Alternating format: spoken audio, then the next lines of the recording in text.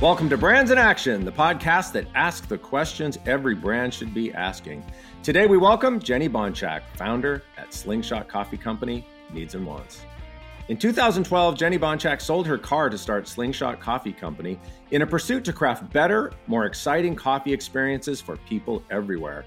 As a national award-winning barista and a veteran of the specialty coffee industry for more than 13 years, she turned $5,000 from the sale of her 2005 Subaru into a pioneering, nationally recognized cold coffee brand that brings a unique story and category-building products to life that don't make them just another cold brew brand, but distinctly Slingshot. In 2021, Jenny launched a sister brand to Slingshot called Needs and Wants, a first-of-its-kind sparkling superfruit tea with a 100% women-led supply chain. Jenny is a 3-time award-winning barista, Southern Living's 2016 Entrepreneur of the Year, and a fellow for the 2018-19 class of Coca-Cola's Founders Forum. She's also the recipient of the inaugural 2019 Sprudge 20 Award, presented to the 20 most influential specialty coffee professionals around the world. And that is a bio, my friend. Welcome to the show, Jenny. Thank you so much, David, for having me. I'm thrilled to be here with you. I was just saying this before we started, but you just have the coolest thing going in the Southeast. I kind of feel a little bit like local pride. I've got the local pride where, you know, I kind of watched you guys come out of nowhere. Yes. Your branding is completely badass. It's really beautiful. It's an attention to craft and detail, but it just says so much about how you approach everything you're doing. And you see packaging like that and you go, the product's got to be great. And I drank a lot of your coffee. I don't drink coffee anymore, which is crazy. I had to stop drinking coffee. But your coffee was incredible. And I moved and I had your teas for a while too, your Cascara teas. Mm-hmm. So we're going to talk about all of this stuff, but it's been really fun to just watch you turn this thing into really what I think of as a juggernaut. I don't know how it feels to you, but talk about that. Well, thank you so much. I am so grateful for that kudos. And I think the best compliment I can ever get is when people they can just feel how much work goes into it just by looking at it and tasting it. And then I feel like I've done my job. And so a juggernaut, let's see. How does that word feel to you? Do you feel like a juggernaut? I feel tired. Yeah. Well, I want to say you answered an email from me last night at 3:15 a.m. I did. Is that your life? That is my life. I actually have insomnia, so got it. I'm typically awake. My witching hour is usually about 3 to 5, and my alarm is set for 5:30. So typically, you're getting up anyway. I get up, and sometimes I'm able to catch maybe like another hour or so before I really go into the office. But that can be very productive time, I have to say. It can be. I actually do think pretty clearly. I've always been a morning person, so it doesn't bother me to wake up early. In fact, I like to wake up early. I mean, 3 o'clock is a little early. Yeah, that's it. There's early and there's Well, you know, I'm heartened that you woke up to answer that email, not answered the email and then went to bed, and now you're on a call like 4 hours later. So well, I had a little bit of coffee this morning, so that's good. I'm drinking a Needs and Wants right now, so I'm at least caffeinated and alert. Well, talk about the story. Tell everyone about Slingshot into Needs and Wants and kind of why and where you started this. So I grew up in a town of 636 people in Northwest Pennsylvania. I grew up on a 300-acre fruit and vegetable and flower farm. And my job, when I wasn't working on the farm, my job when I was 14, I got a job at my friend's grandparents' diner in town. Yeah. That was my first experience with coffee. It was brewing, that shitty Folgers on a bun brewer in a glass. That just sits there and burns. Yeah, it just sits there and burns. My parents don't drink coffee. They don't like coffee. So I never grew up with that. But what was always interesting to me and curious to me was these groups of old men essentially would come into the diner and they would sit there at the counter like clockwork. I mean, coming in same time, day after day. They would order a cup of coffee. They would leave a 10-cent tip. Here, darling, here's your. Yeah. So it wasn't so much, kind of the coffee, obviously, but it was an interesting kind of ritual that I had been exposed to that I'd never been exposed to before. So I went to college. I went to the University of Pittsburgh, and like a lot of college students who are going off to maybe the big city for the first time, was my first experience with like an independent coffee shop. And it was called Kiva Han in Pittsburgh. And it was just different. And Yeah. so it was maybe not something I was used to, but it was, the experience was just a very curious one for me. And so I met my husband in college, and he actually put himself through college as a barista. Yeah. And as we kind of just, dated, we just kind of both got into specialty coffee more. He had, to learn essentially because of his job. But it was interesting. And so we sort of came up, through it together in a way. But one of the things that I had discovered in college was I loved iced coffee, and I could never get an iced coffee that tasted good. Yeah. And so as I learned more about coffee, not only did I learn more about origin, but I learned more about the science. I learned more about brewing science, and I just started making my own. So we got married, we moved to North Carolina. I actually decided that I wanted to work in advertising. My husband actually couldn't find a job when we first moved here, and so he just continued his coffee career. And so I was like, well, I really miss doing that too. So I will get a part-time job. And so I did some like part-time barista training and things like that. So I just really got the itch, I think. I mean, growing up where I did and growing up in a farming family, those are like the ultimate entrepreneurs, right? Yeah, indeed. And so I feel like I was ingrained kind of with that. And it's just kind of always been in my soul and in my blood to be an entrepreneur, to have, my own business. And as I was experiencing different places in the country, and as I was experiencing kind of a newfound growth in my interest in coffee, it just was something that continued, where I could not get a really well brewed black iced coffee anywhere. Yeah. Starbucks had their frappuccinos and, laden with sugar and ingredients that didn't make sense. And it just wasn't normal to me. It didn't make sense to me. And I wasn't really a consumer products kind of person. I had brands that I went to, and that brands that we used, but also growing up the way I did, I mean, we bartered with friends for things. Yeah. I mean, it may as well have been like Little House on the Prairie. So it wasn't like my parents had like brand loyalty and stuff. So I just wasn't exposed to that very much. And so it was just an exciting, journey for me. And then one day I was like, I want to do this as a job. I want to do this as, something that I own and that's mine, and I can do this really, really well. So that's sort of how it began. When I started in 2012, Slingshot was started in the back of a restaurant kitchen. I mean, commissary kitchens were not a thing at that point. So I went to a local restaurant owner and I said, hey, I make this really amazing iced coffee. Would you like to have it for brunch on Sundays? And in exchange, could I work out of your already FDA approved kitchen? Yeah. And he was like, that sounds weird, but sure. What do you want to say who it was? Yeah, it was actually Chad McIntyre when he owned Market Restaurant, which is now Stanberry. Yep. The amazing Stanberry.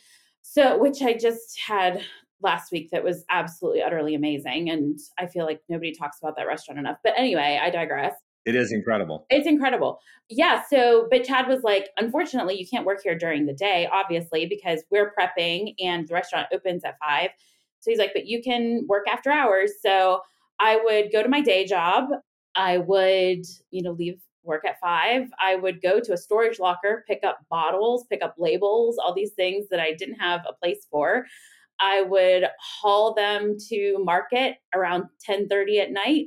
And that's when I would start working, and I would work through the night until I basically just couldn't keep my eyes open any longer. And then I'd go home and do it all again. I remember talking to you way back then during that time and just being blown away by the insanity of it all. By the pursuit of passion. And also, I think I didn't know this about the farm, but I will say this. I grew up in a farming family as well, though I did not live on a farm, but my mother's side of the family is all farmers. And what is, I think, really interesting about that lifestyle is the work ethic is the lifestyle, because you will die if you don't work. Yes. And so it just gets ingrained in you. And I have a lot of people ask me, like, you're always working on lots of stuff. And I don't even think about it as that. Yes, and I like to hear that from other people because I honestly feel like I get a lot of shame for that. And I find it very rewarding, very enjoyable. My husband's always he's like, don't you want to do something for you today? And I'm like, yeah, sitting down and actually doing some creative work for the business is doing something Yeah. for me right now. Like I really love doing that. And so, and when I want to express that, I think a lot of people see that as me trying to kind of promote hustle culture, which is Yeah. not it at all. I'm just Yeah. expressing what I actually really love doing. I'm not trying to get sympathy points. I'm not trying to get people to say, "Oh my gosh, you work so hard." Like, no, this brings me so much joy. I love it so Yeah. much. It's interesting that you say that about hustle culture, because I think hustle culture is, bro, I'm crushing it on my dreams today. And if you don't do that, you're not only a loser, I will fire you. Or there's a toxicity to that you do not have. You just don't have that toxicity in you. So I hear about that a lot from a lot of, entrepreneurs as well. And I'm the same way. I do so much stuff. I never feel like I'm working. The only time I feel like I'm working is if I'm doing something I don't want to do. Yes, that is very true. That is very true. This is probably a podcast for a whole other time, but We might have to have a second episode. I think maybe I have a really hard time with LinkedIn and the entrepreneurial culture on LinkedIn. Yeah. And I think that is not necessarily a hustle culture per se. I think it's a whole other thing. I want to unpack that real quick, because this podcast is for marketing people, CEOs, founders, people who are creating brands. And I think this is actually a really helpful conversation. Okay. And we can talk about the brand and the marketing in a little bit. And Sure. I have time if you have time, I but have time. I'd love to hear your thoughts on LinkedIn. Go talk about it. So I think LinkedIn, has some really incredible opportunities there. And I think there's wonderful opportunities to celebrate other people.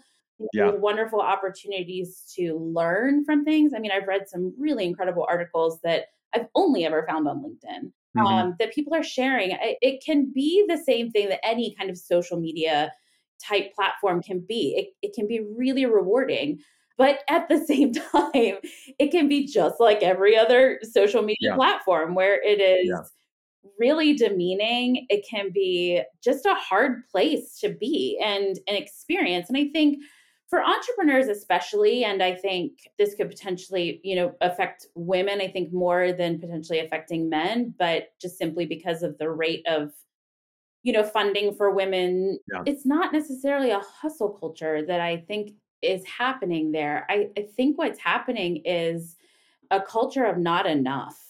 And so I think that it can really affect mental health in so many ways where you are on there trying to promote your business or promote yourself or celebrate something that you are excited about.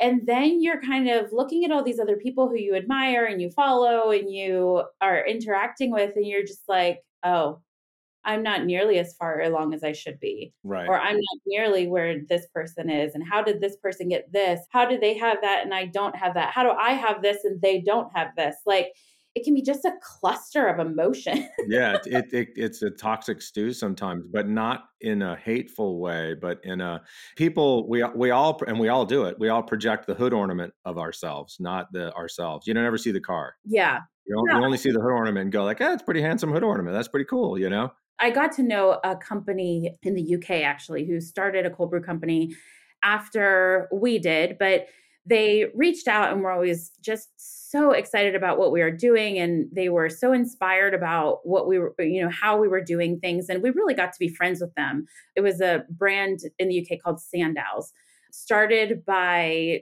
two guys who were baristas. So they had, the experience and just really smart, interesting branding. And you could tell they were just clever. Yeah. And they didn't make it, and most brands don't. That's right. They didn't make it. And they had, they were seemingly doing everything right. And Hugh, one of the founders, he basically showed up I guess this must have been like end of 2020-ish, after they had shut down and they'd been shut down for a few months. And he was like, I think we need to talk about this. I Hmm. think we need to talk about the vulnerability that is necessary in being able to discuss failure, in Yeah. being able to discuss why some brands aren't making it. It was amazing, and you especially don't really hear that, I think, coming from a lot of men. Yeah. And so I already admired them, but I just had so much more admiration, for Hugh, especially for really wanting to dive into that and doing it on a platform like Yeah. LinkedIn, Yeah. and being able to be vulnerable in a space like that that's usually, a bit of a puffed up chest kind of place to And be. I'll bet the reaction was amazing, right? It was, I mean, as far as, what I could see in my kind of limited connections that I had with him, but he was interviewed on a couple of podcasts after that and things. And it amplified the admiration that I already had for him and for Yeah. them and for what they had accomplished and what they had done to even get started. People don't even realize how much work Yeah. you put all this work into starting and you go, whoo, oh no, now we're starting. I mean, obviously, I wouldn't have these feelings about LinkedIn if I personally didn't have these feelings about LinkedIn, right? I mean, I experience this basically every time I'm on there. I'm just like, how the Yeah. F Yeah. did this happen? How the F did this not happen? Like, it Yeah. makes you want to jump up and down, but it makes you want to like crawl in a hole all at the same time. Yeah. Well, I'm trying to think even how I might be contributing to that with the stuff I post. I mean, I don't ever post when I Well, screw up. I screw something up. yeah, and So that's not human nature to want to do that. Human nature yeah, is to want to protect yourself, and that's yeah, understandable. It's probably something that I think is maybe like it's like a sub thread on Reddit that maybe needs to become a little yeah, bit more right. mainstream in discussion. But I think what's so hard, and gosh, I'm like going Yeah. all over the place, but if you're familiar with Kindred Restaurant in Davidson, North Carolina, one of the founders, Katie Kindred, I just think she's just such a stellar human. But she writes these lunchbox notes to her kids every day before they go to school. And she posts some of them on Instagram. And I absolutely love them because I'm like, these are not just applicable to like your kids. Like, you're teaching your kids to be able to go Yeah. on LinkedIn essentially and be able to be there with a completely neutral sense of mental health and healthy mental health, and say, like, one that she posted yesterday, she was Yeah. like, you should celebrate things that other people are doing. It doesn't take away from any of the celebrations that you are doing. It doesn't take away from any of your uniqueness. It just makes you a better friend. And, things like that, that I'm just like, oh my God, this is like words to live by. But it's kind of, what happens on LinkedIn. Like, it would be so amazing to just go on there and be able to celebrate absolutely everything. But I do think that takes, some strong Yeah. mental health, and it takes some discipline. It takes some of your own, it puts some of the onus on you, I think, to kind of try to build your sense of confidence to do that. I don't know, like I said, I'm not very Yeah. articulate on Yeah. this issue because You're pretty articulate. I think that's a very well stated articulation of something that I see but haven't fully understood. I think there is a lot to understand here still. Like, Yeah. I'm just Yeah. starting to really, I think, experience these feelings. And so I'm trying to kind of unpack it myself. But Mhm. yeah, so I do think there's still a lot to explore just in the general concept of what happens and how it affects mental health. And I think especially mental health of entrepreneurs. The old quote from Howard Gossage, which was, I don't know who discovered water, but I'm pretty sure it wasn't a fish. And it is, you can't see your environment when you're in it. You're not aware of it. Yeah. And we're not going to know what the impact of social media is for 20 to 30 years looking back. I don't think. And I mean in every sort of realm, it is fundamentally changing everything, Yeah. and not necessarily for the better, and maybe most definitely not for the better. There are some good things about it, but I'm thankful that I wasn't starting my career at 22 or whenever I started, having to deal with Facebook, Instagram, and TikTok and all these things, because I would have done so many dumb things. I wouldn't have a career. Yeah, I've done things, but also just not being able, I think, to really dig into your environment because Yeah. it's Yeah. almost a requirement, you know what I mean, of living life at this point. And That is a whole other thing, the whole disconnection thing. Oh boy. Yeah. Well, I maybe we should have a separate episode about this and have a couple people Right? on. It'd be And kind of an interesting conversation. Julia Bainbridge, who is a former editor at a large food magazine, she wrote a book recently called Good Drinks, and she was really kind of on the verge, on the tip of the iceberg for kind of like the non-alc sort of spirit-free movement. And she's just brilliantly creative and stuff. But she has this podcast. Well, she had this podcast, she's had it for years, that explored the concept of loneliness. Yeah. And yeah, so I think that's also just a huge piece of like interesting to be able to discuss along with social media that, oh God, there's so much. But if I can also now put that back on being a founder of a company, there is a tremendous there's a tremendous loneliness there, I think. Talk a little bit about that for you. Yeah, I think that being an entrepreneur is daily profound loneliness, to be quite honest. I think that you have to be a certain type of person, clearly, to be an entrepreneur. If it was easy, everybody would do it. And I need to maybe preface this too by saying that I struggle with the term entrepreneur. I do too. I mean, and this obviously is a reflection of how I grew up, but I don't think that when you kind of start from a position of advantage, you go through the same things that people go through when they don't start from a position of advantage. Yeah. I know that because of that experience, it can really blur the lines of what the definition of entrepreneur really is. Well, there's a whole world of entrepreneurs who do start with lots of money that are at P&E companies, and that they don't have to worry about any of this. What I love what you're talking about is sort of self-funding, self-starting, bootstrapping entrepreneurs. I mean, let's be honest. It's really, really hard. I mean, that's what we did. I mean, it's really hard. And I think on top of that, you then have how many entrepreneurs, and I feel like we have certainly been one of them, that you're pioneering something. Yeah. You're going out there and you're like, okay, well, I guess I need to like fundraise. Is that what happened? I mean, is that what I do? Yeah. Right. I had no idea what I was doing. So I was like, okay, well, I guess like I should run a business the same way I run my personal finances. If I don't have money, I can't buy anything. So I better make money so that I can buy the things I need to keep going. I get asked by people all the time, hey, I'm interested in starting a brewery. Can we talk? And the first thing I say is, do you really want to start a brewery, or do you want to make beer? Because they're two different things. Yeah. And one is a manufacturing business. Do you want to be in a manufacturing business? I didn't know that when I got into the brewing business, that it was a manufacturing business. I had no idea. Yeah. For one thing, do you get that a lot where people say like, oh, I love coffee, I want to get in, or I love beverages, I want to get in? I mean, I guess I wouldn't say a lot, but I definitely have had my share of people. There's two types of people who ask that question. There's one type of person who just will email you and say something to the effect of like, where do you get your bottles? Where do you get labels? Right. Where do you do this? Where do you do that? How do you do this?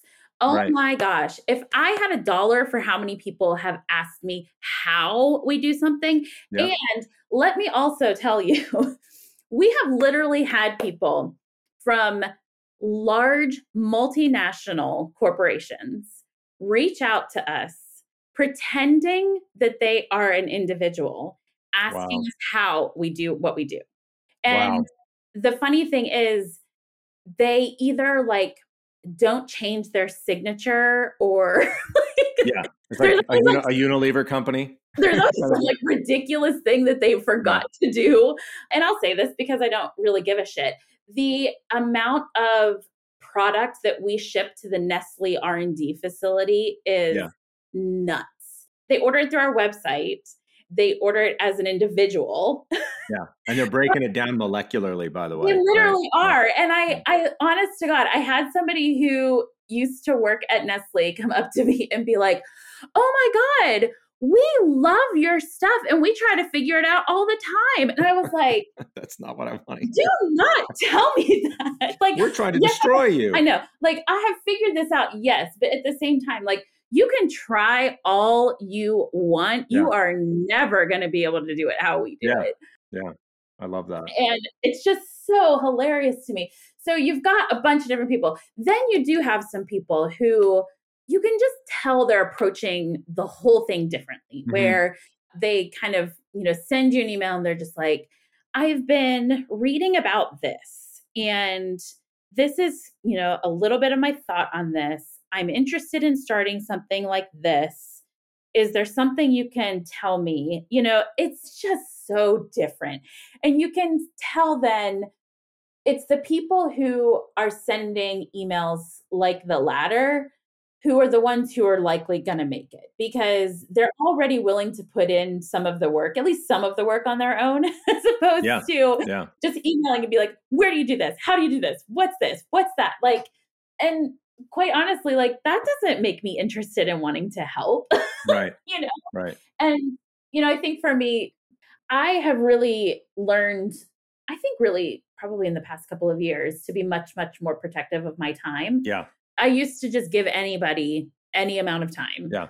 And I realized that A, that wasn't great. But B, I was like, I have an opportunity here to really be a part of something that can be instrumental in changing, kind of the paradigm. And so I have committed to only helping women entrepreneurs. Yep. And I really basically cut it off at 20 minutes. Yeah. And it gives me, kind of 5 minutes to sort of just prep at the beginning, 5 minutes to prep, just kind of like deflate at the end and kind of reorient my own day. But in that 20 minutes, that person needs to come to the table with 3 burning questions that they have. Yeah. And that's it. Productive conversation. Yeah. Yeah. Productive conversation. And it's funny because like I still feel like when I, reach out to mentors or even like our board, yeah, I turn into like basically what I'm doing now, where I just will like ramble and I'll just like any thought that I have, I just want to speak it out. I'm like, oh my God, I'm doing the same thing to these people that I have really tried to change and not let people do to me. Yeah. And so now I'm kind of shifting and being like, oh yeah, like I have to remember that. Like I feel like in those instances, I'm like, my God, I'm just being like a taker, and I'm not being thoughtful and empathetic to those people and sympathetic to their time. Yeah. When I know how much time it takes. But at least with a board, the board's job is to help the CEO, right? Yes, it is. But there are still times when that they also have other obligations and you have to have sympathy and empathy for that as well. So you do indeed.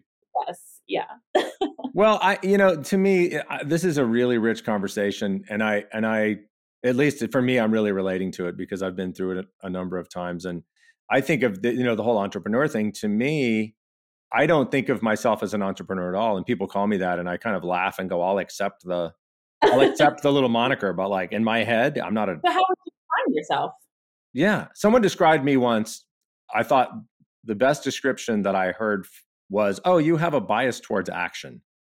Like you tend to act versus just talking about it, and you do stuff." And I do stuff, and half of it doesn't work, and all that stuff. But I thought that was like that's a better definition than entrepreneur, at least for me. Yeah, I love that. Well, and if you're like me, I want to cross shit off of a list all the time. Yeah. And so that probably really resonates too, because it makes you feel good. If somebody notices that you're a person who takes action, that's likely something, that really speaks to you. So that's interesting. Yeah. And I think that's really what it is, because a lot of the stuff that I take action on, I don't make any money on it. It's not about money at all. It's because it's a creative pursuit. It's a whatever it is.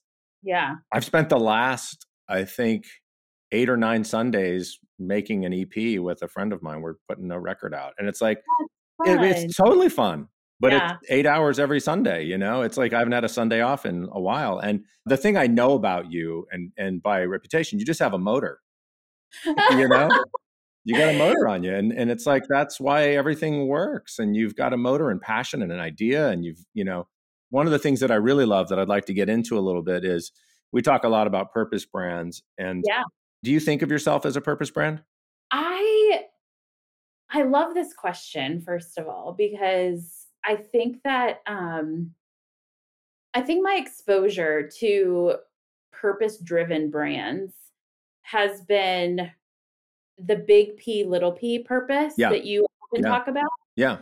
and often experience where the big P purpose and the little p purpose are just stepping on each other's toes. Yep.